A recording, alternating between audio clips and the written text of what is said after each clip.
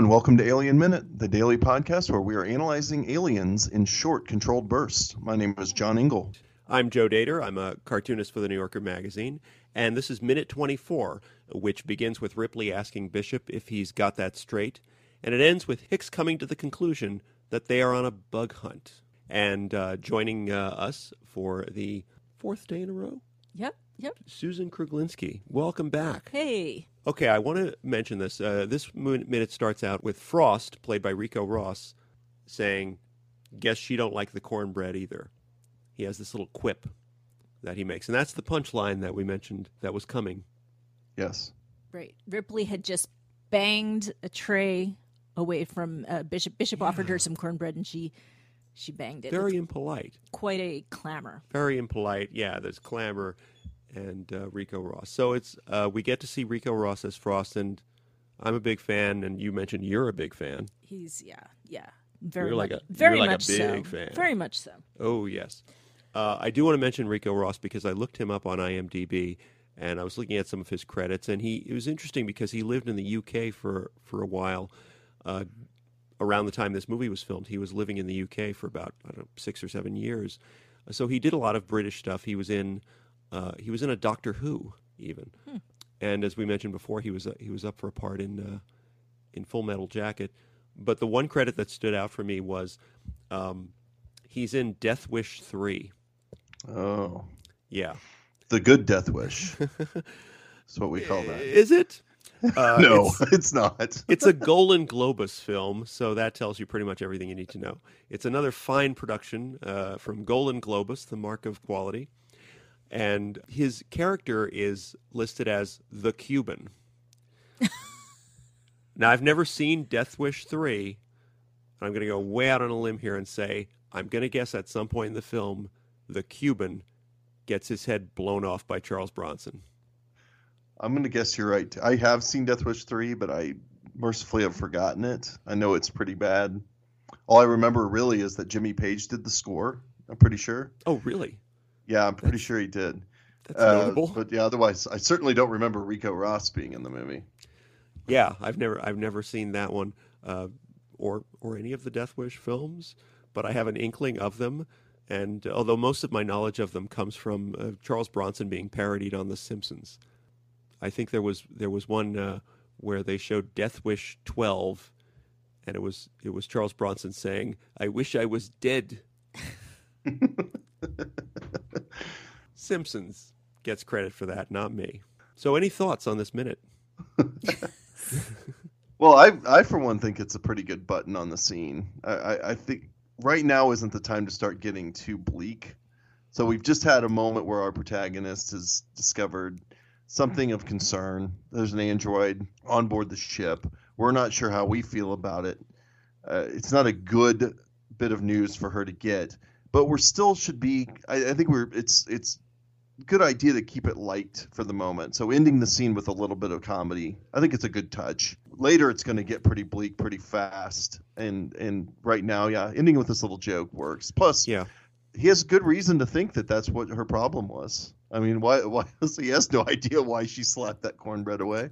Yeah, it's and kind of they funny. feel pretty strongly that it's not very good. So I guess he just figures she doesn't like it either. But I don't think Frost is an idiot. I don't think he's looking over at the table and saying, "Wow, her cornbread must have been really stale." I don't think that. I think he's seeing that clearly she's having a personal issue with someone there, and he is playing it down deliberately. He's not an idiot. He can see that, and it's a perfect line for his character because of all of them, he seems to be the most level-headed. Yeah. Well, you're also getting this two-shot with him. It's not just him in the shot. Right, we it's get him and this Hicks. two-shot, and I think what we see is that Frost, he doesn't really care. I don't think he really gives a. And I was joking. Hicks I know looking he's not over an there idiot. meaningfully. But yeah, Hicks cares. Like We've already had some eye contact between him and Ripley. Yeah, I think he is actually concerned with what's wrong with her. So I think that shot is telling. We get the little joke, but we also get a character that's actually going to have a connection to Ripley as the movie goes on. It's a very nice bit of character building in this moment. I do want to say that talk about Lance Henriksen some more before we cut to the next scene. I think he looks great as a mechanical man. He's just beautifully cast because of his angular features, and I agree. He works really well as a robot. Well, that's why the reveal is kind of good that it's towards the beginning, because if you had to choose someone out of the entire film, if you had to guess, you would. Whereas Who's the robot? Ash was a pudgy older guy. Like, who would make an android like that? I mean, that was just it is an odd design for an android, isn't it? Such a shock. It's like, yeah. Unless it's an android that is meant to be a covert android. Right. Then you want to make them a little chubby, you don't want to make it too obvious. Yeah, that's absolutely true. We've got a whole new line of robots here. You're going to love them. They're cherubic. Perfect for hiding among crews. Yes, they blend right in. Have an android they blend aboard. right in with people who are kind of out of shape and about 5'4". Yeah, so That he was works perfect for brilliantly. that specific purpose. Yeah. I was thinking about the uncanny valley like we saw in Star Wars Rogue One with the digital Grand Moff Tarkin that shows up in that. Mm-hmm. And I was thinking, boy, in a future film, a bishop-type character, they should just use that technique, because it was so jarring to see it passed off as a real human being in that film. But it would work perfectly if you used that technique to be an artificial person. Yeah. I thought it was pretty impressive. I thought that was pretty damn amazing what they did with Christopher Lee. I mean, that was impressive. That wasn't Christopher Lee. I know. Yeah. Peter Cushing. Peter Cushing. I'm sorry. Peter Cushing. No, that's what they did. They had the corpse of Christopher Lee, and they digitally overlaid Peter Cushing's face over it, strangely, for no reason other than they could. Yeah, if I'm going to give my 2 cents on the Tarkin bit, I would say that I thought he was great until he talked. Yeah, I agree. Everything was really impressive until that mouth started moving, and then it all was the kind of uncanny fell apart. valley. I thought it was pretty great. I thought it was pretty amazing. I would like to see that instead of getting Fassbender, or no, get Fassbender, but then don't have it be Fassbender, have it be Fassbender's likeness. I think that would be very interesting, because if you tried to get it as good as you could get it, which is what they tried to do in Rogue One, it would still not be perfect, and it would still give it away that this was not a human being. Yeah, you might as well have a dual purpose for it. You're reusing the image of an old actor, familiar actor like Lance Henriksen, if you were to do that. But it makes perfect sense why it's not quite real. Yeah, it within the text of the film. So yeah, that would be a better use of it. Well, but they're not gonna listen to us on that. They're gonna just keep trying to make us believe, passing it off as a person. Yeah. Yeah. Well, in Alien versus Predator, he actually, his voice. Now, of course, I saw the bootleg pirate version on YouTube, so it was sped up.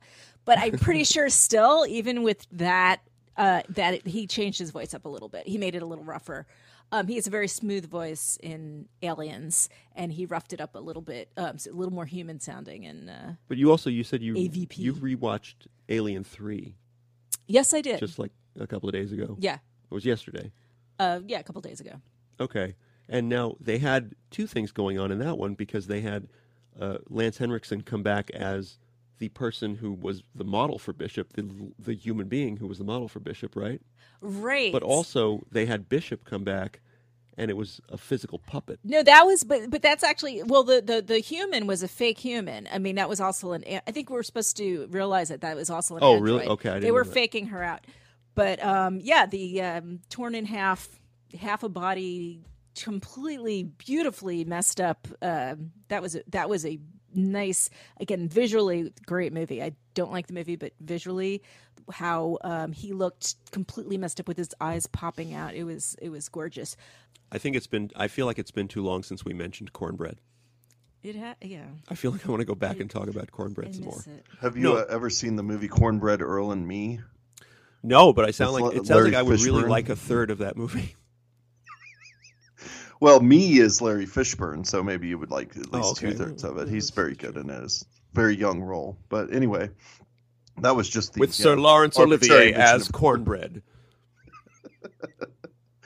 Yeah, that might have been. I can't remember. It's been a while. Laurence Olivier is electrifying as cornbread. The reviews were great for his role. His tour de force playing a piece of cornbread. Clearly, I've never seen that film, so I assume there's talking cornbread in it. No, I do, but I do want to mention. I'm going to leave you with that assumption because that's good. Probably that would be a very interesting movie, I would think. I do want to mention that I can't let this go by before it cuts away. Is that this is a scene where people in a movie are eating, and I have a fetish for scenes in movies where people are eating. I'm always interested in what they're eating. I think about the food they must have had ready on the set that they were having people eat, and then they had to have more ready for the next take. And I almost always, when someone in a movie is eating something, I want some. I want some too. How do you feel about scenes where people have not eaten in a long time and then are eating, and they're scarfing food?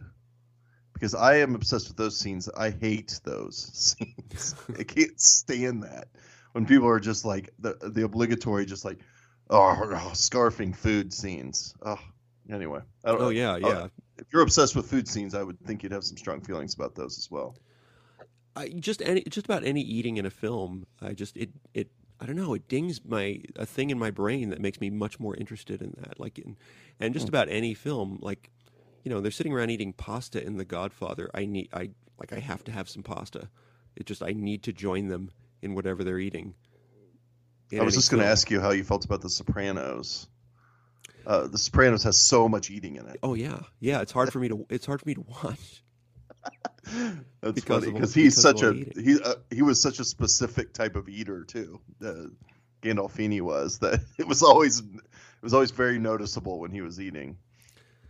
Yeah, so this scene, weirdly as it is, makes me want cornbread, but also I'm looking at what else they have on their plates. It looks like they're having breakfast. It looks like there's like some hash browns. I assume they're having eggs there too. There's some orange juice on the table. And there's coffee. There's definitely coffee. Well, the juice on the table looks sort of pea-ish, urine-ish. It's not quite the orange that orange juice should be. And you never really see the other food. It's probably instant. It's probably like Tang or something. Yeah, I was going to say Tang. Yeah. But not Arcturian Tang. Not the best choice of color. Yours was grapefruit. It don't matter, baby. Don't matter when it's Arcturian. Anyway. All right. I think we should move on now to the docking bay, I guess we could call this. Right. Yeah. There's a cut to this long shot where it pans across, and supposedly it's a miniature, although it looks a lot like a matte painting to me. But the inside, I always thought it was a matte painting. Yeah. It's not. It's on the commentary, Cameron says it's a miniature. Wow. Yeah. And that it transitions in a very, very hard to pull off way because there's not like a pole in front that they could make it an easy join there or an easy cut. It just sort of blends. They just blend the miniature plate with the live action full size plate, and it kind of works. For 1986, it's about as good as they could do, I suppose. You couldn't get away with that in a movie today. Well, you wouldn't need to because technology would be there to do it so much more convincingly. But right. I mean, it's a lovely shot if you like good special effects craftsmanship, not so much if you like things to look absolutely real. Well, I think it really helps the transition from the miniature to the real set to have those two Marines in kung fu stances, facing off against each other. So that takes your eye down. And I'm kidding and I'm not kidding at the exact same time. Yeah, I think you're right. It's a little goofy, but it actually draws your eye to it as opposed to the seam. Yeah. In the transition. So they're having a little bit of action and a little bit of something happening down there definitely helps the transition, I think. Yeah, I think so. I mean, it works. It works just fine. But if it's a miniature, it must have been one of those miniatures that barely qualifies as miniature. In that it probably took up an entire room. Right. It was probably enormous. Yeah, miniature is an overused term when it comes to movie props. They always refer to the Enterprise as a miniature. I guess it was something like 18 feet long or something. So, you're right. They'll say miniature, but the idea is not a like dollhouse-sized, things. It's actually a big, just model is really what they should say. Technically, it's smaller than 1-to-1. Which makes it technically a miniature. But I would love to have seen that because it must have been beautiful. Absolutely gorgeous. Peter Jackson had a phrase that he used on his films called a bigature. Yeah. Because it would be a miniature that's 20 feet tall. But it's a miniature of a mountain, so. Yeah, before he went CG crazy, he definitely had a lot of those, like Heavenly Creatures has those shots where the camera's floating through what are clearly miniature sets but are supposed to be the real locations, but it's beautiful. Yeah, Heavenly he was Creatures, really good at that what are people kind of eating in stuff that early movie? I on. want to know. In Heavenly Creatures, I don't recall much eating. I think there's it's cookies. been a long time since I've there's seen definitely it. Though. cookies in that film. Right before the Can I make a lesbian the joke here? matricide. But please do. Oh, please do. Well, no, wait. You want to make a joke about lesbians, or you want to make the kind of joke a lesbian would make? Some kind of eating. Never mind. God, I love that movie. Heavenly Creatures. Thank you, ladies and gentlemen. Well, you know what? That dings my other obsession in movies beyond people eating things, which is my other obsession is movies in which an actor portrays Orson Welles. Okay, so you got your Ed Wood. Ed Wood, that would be one. There's Heavenly Creatures. There's the film Cradle Will Rock, the Tim Robbins film. There's the recent Richard Linklater film with Zac Efron, Orson Welles and Me, it's called. There's a TV movie about the making of Citizen Kane where he's played by, God, now I'm blanking on his name, Naomi Watts' husband. Liev Schreiber. And for a guy who's a connoisseur of actor portrayals of Orson Welles, that one left me very unsatisfied. What about that guy at the end of the Muppet movie when they finally get to Hollywood at the end of the Muppet movie? That guy was good because you could see he went method with it. He gained 400 pounds for the role. Right. I don't know who that guy was, but he was fantastic. I know that actor did a lot of commercials in the 70s. That's what I mostly know him from. Yeah, he did those wine commercials and stuff. He did a pretty good Orson Welles impersonation. Yeah. By the way, can I do an impersonation? I am listeners to your show will maybe know me as a frequent guest on the Star Wars Minute podcast. Yes, of course. And when I'm on that show, I often do a lot of voices.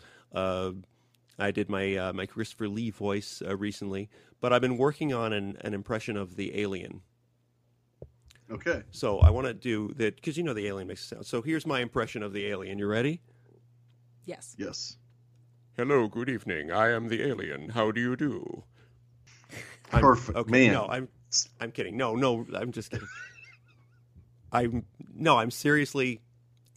I am actually working on an impression of the alien queen. Because she makes a sound in the film, and I looked up. I tried to look up what the sound of the Queen was made from, or how they got that sound effect. I couldn't really get that information about it, because there's not like a Ben Burt of the Alien franchise who's like a wizard of these things. So that I couldn't quite tell who was in charge of the sound design on that or anything. But she definitely, when you see her later in the film, she makes a sound, a kind of a high-pitched sound. So I have been seriously working on recreating the sound of the alien queen. So I am going to do that now. And so, you ready? Here goes.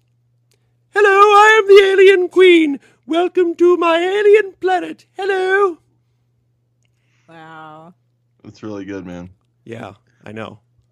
I mean, you could use a little bit of tweaking here, but not much. It's pretty spot on. Well, probably when they do it in the movie, they do a lot of like processing on it, so it sounds a little bit different. Sure. So I think if you ask my opinion, I think I nailed it right there. All right. Now, in this minute, the Marines are being briefed. Did we mention the Marines are being briefed in this minute? We haven't gotten that far yet. Okay. We've panned. But yes, We've now panned. They're going to be briefed. Gorman, Apone takes the lead at first, but Gorman, what is this business where he's introduced, or it's passed. Apone passes the mic to him, so to speak, and he's turned around and he does a turnaround introduction of himself, like some sort of reveal. It's really weird. I think it's really kind of pompous. Yeah.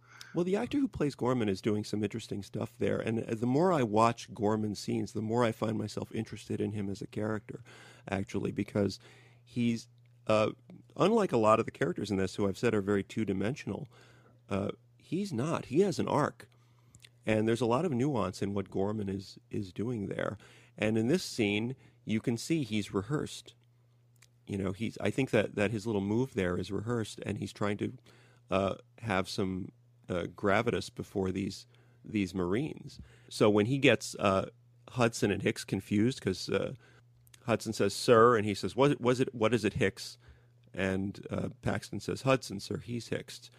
Gorman's reaction to that is just kind of silent embarrassment, like he's just like pursing his lip a little bit, and then he doesn't acknowledge that the mistake. He just says, "All right, what's the question?"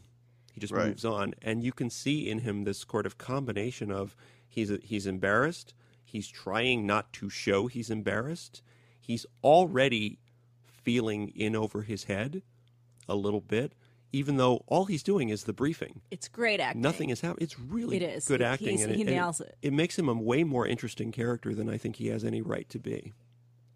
Yeah, I think there's some good writing in here, too. It's pretty obvious to have him forget their names or to flip their names. That's kind of obvious. And you're right. He plays it real, and it works. But then the next time he refers to anyone, he refers to them as "you people." So it's like he's kind of that kind of person, that screws up and gets embarrassed, but his response to it is to be more dismissive or to be a little bit more of a jerk, sort of just to bring himself back up. And I think that's not only is that good writing, the "you people" part, unless he improvised it, but he plays this really well. I like how Gorman is played. I don't like Gorman at all, but that's the intention of this whole scene. Mm-hmm. Right. We got he's too good to eat with us grunts, so we got that set up, and then we see that he does think he's too good for these grunts, and also he's in over his head, like you said. Terrified. Yeah. But he also has an arc. I was noticing that Gorman only really has 3 major scenes in this film. There's this part where he's introduced as this prick. Then there's the scene of the total massacre where he's completely outclassed by Ripley, and he has no idea what he's doing, and everybody's dying. Sorry to spoil that. And then he's injured terribly, and he's sort of out cold for a while. And then his other sort of major moment in the film is with Vasquez when he pushes the button and sacrifices his own life, makes the ultimate sacrifice. So he, as a character, he only has 3 sort of major scenes, but a story is 3 acts. So you only really need 3 scenes to tell a character's arc. And he has that. His character goes through an entire arc where he goes through this redemption. And it's more and more interesting to me the more I watch the movie, to watch Gorman. He has an arc. Ripley has an arc, arguably. I think Burke and Bishop don't really have arcs. They don't need them because Burke is a massive asshole and Bishop is a robot. Hudson, Drake, Apone, Vasquez, they're all pretty much two-dimensional, so there's no arc there. And, of course, Casey doesn't have an arc because she's just a piece of plastic. I think that Hudson has a little bit of an arc, actually. Yeah, he gets a great moment later in the film. He gets to sort of be the macho swagger guy that he fancies himself as to an extent. So, yeah. Actually, I want to talk about Hudson, and I want to talk about what happens with him, because the next thing that happens in this minute is that he asks his question, and his question is this going to be a stand-up fight, sir, or another bug hunt? Right. Now, bug hunt was actually a real term during the Vietnam era, which this, again, Cameron wanted. Is that true? Yeah. Mm-hmm. He at least that's what the internet told me. Well, it must be true. Was it referring to like tunneling? The tunneling? No, it was referring to doing a job where you wouldn't be in combat, where it'd be non-combative. So it was sort of an easy, a non-stress job. But here, of course, when you use bug hunt, you can't not think of the face hugger. I mean, it's that's what leaps into your mind. The face hugger is what really happens. I mean, when he says, "Is this going to be another bug hunt?" I always wondered, like for 30 years of watching this film, well, what do they mean? Have they seen these creatures before? What are the bugs that they've hunted previously? I've always wondered about that. They've hunted so many bugs that they've got a bug hunt decal on the side of their ship. They've gone on a lot of bug stomping, right? Stomping bugs. Yeah. And by the way, I mean, Hudson, what's wrong with a bug hunt? Go on a bug hunt. It's easy. You get paid. Do it. yeah, ever since Starship Troopers, I've always just kind of pictured them being those people, like going to a planet and some sort of planet inhabited by bugs. But if that's the case, hunting them. But if that's the case, why is Hudson so dissatisfied with the danger level of that? Because those things were horrifying. Well, maybe they aren't that horrifying. Like maybe the ones that he's talking about are just a simple. Maybe they go to when they do these so-called shake and bake colonies. Maybe these Marines go ahead of time and clear out indigenous life if they have to, or whatever it may be. And they just, being typical sort of speciest Marine types, military types, they just call them all bugs, and they just wipe them out. But also, and maybe they're really easy to wipe out for the most part, and that's part of the hubris behind how they approach this particular bug hunt. Maybe they think it's going to be a lot easier than it obviously is going to be. But Hudson's also full of it because he's the chicken guy in this movie. I mean, he is Veronica Cartwright. What was her name from the first Alien? I'm forgetting. Lambert. He's kind of Lambert. Totally. And that's really incredibly refreshing for a male to have that role. It's one of the great things about these Alien movies is the reversed roles all the time. Well, is he actually in tears at some point in the film? He's pretty. I mean, even just the scene we did just yesterday or the day before yesterday. Oh, yeah. He was freaking out. I mean, he was completely freaking out over this, an android who, your chances of getting nicked weren't that high. I mean, it was pretty chicken of him to... I would say he was screaming like a little girl, except that later we'll meet a little girl and she doesn't scream anywhere near like him. Exactly. There you go. So, yeah, I was going to bring up, too, this use of the word, the introduction of the word xenomorph. Before we say that, I want to make the point I wanted to make about the bug hunt, which is Hudson says, is this going to be another bug hunt? And obviously he would prefer there not to be a bug hunt. But arguably his best moment in the movie, his most heroic moment in the movie comes when he saves Newt's life and kills two facehuggers, which are basically big bugs crawling around on the floor. And I think that was interesting that there he is hunting bugs and saving lives. And actually bug hunting, maybe, it's kind of a good thing to do. You helped quite a bit there, Hudson, by killing those bugs. So he's just posturing, right? He's trying to, for all the other fellas around, he's trying to sound big and tough. Yeah. Oh, yeah. It's going to be a stand-up fight. Like, I don't know who that would be against. I mean, are there other types of enemies to fight that are more human-like? Do they the Arcturians, are they hoping to return there and perhaps take on a few of them? I don't know what he's talking about, but he's just posturing. Yeah, I think so. And this whole idea of being dissatisfied with the danger level that you're about to go into is very unprofessional, I think. Anyone who's actually probably gone into dangerous situations knows you hope for a less dangerous situation, not a more dangerous situation. But yeah, xenomorph is introduced as a word here, and I had completely forgotten that word is used. Yes, it's the first time. Yeah, I thought it had only come up later on amongst fans of the film. Well, that's what I was going to get at was, last season when we were talking about Alien, every once in a while I would slip into this using this word talking about the alien, even though it hadn't been introduced that way at all at that point. But it's become the fan term for the alien. Everything's a different kind of xenomorph. They even have different prefixes for the xenomorph. I can't think of any of them. I'm not really that interested in that much of the expanded universe of Alien. But Mitch pointed something out, that it's become this popular term for the alien. But Mitch was kind of surprised to find that out. He didn't really realize that, and he was pointing out that he thought that in this scene, the function of the word was to just show how much of a pompous ass Gorman was, that he's using this ridiculous word to refer to the alien, and that was the purpose of it. Yeah, they're calling him bugs, and he's using this sort of pretentious, scientific-sounding name, and therefore it's kind of weird that people would take that and run with it when it's coming from this particular character that you're not really even supposed to like. I guess, yeah, because he's right out of the academy. He's just graduated and his suit is perfectly clean, and he has this perfect crew cut. Yeah, and they're all sort of ragged and covered in their own little bling that they've put on their uniforms.